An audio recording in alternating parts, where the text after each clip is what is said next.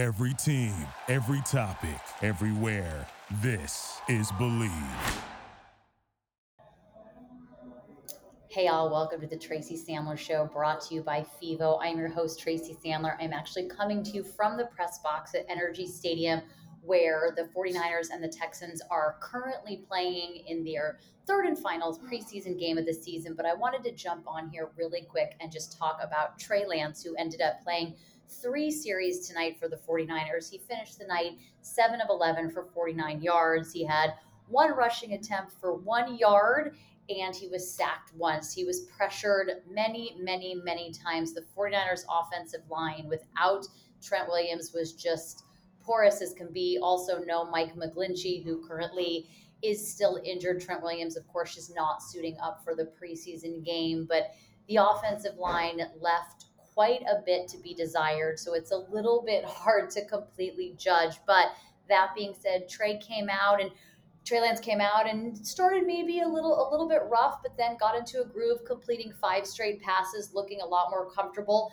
Kyle Shanahan had said earlier this week he wanted the Trey Lance and the starters to play no more than the first half. As I said, Trey Lance got in for 3 series, and that was it for him. No reason to get him injured. So really, there's not a lot to say. I think we saw what we thought we would see. There was a pass to Deebo Samuel that was maybe a little bit underthrown, but Trey Lance did get into a groove and kind of got things going, and that's where we are. I mean, this is what I think we are going to expect from Trey Lance going into the season. As I've said many times on this podcast before, he is essentially a rookie quarterback, and there are going to be ups and downs. We've seen it all training camp. We saw it this tonight, and in the first preseason game, not as much, but it is basically what we've seen. I think the big problem for San Francisco, and again, we've talked about this a lot on this podcast, is the interior of the offensive line.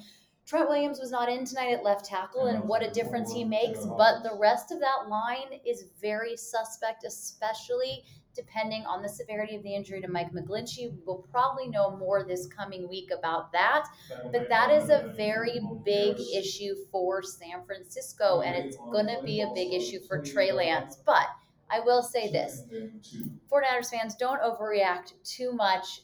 They're not game planning.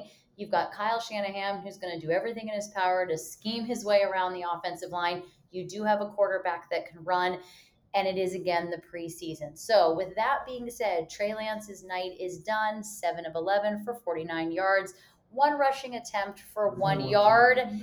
We will see in about 17 days in Chicago, when the 49ers open up their season against the Bears, just what they have in Trey Lance. But as I've also said on this podcast, I just said it tonight, it's going to be up and down, and we probably won't even know exactly what they have this season. But we will certainly know more. With that, I'm going to go back to cover this football game. You guys enjoy the rest of it. Enjoy your weekends, and we'll talk to you later. Bye, all.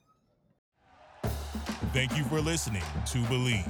You can show support to your host by subscribing to the show and giving us a 5-star rating on your preferred platform.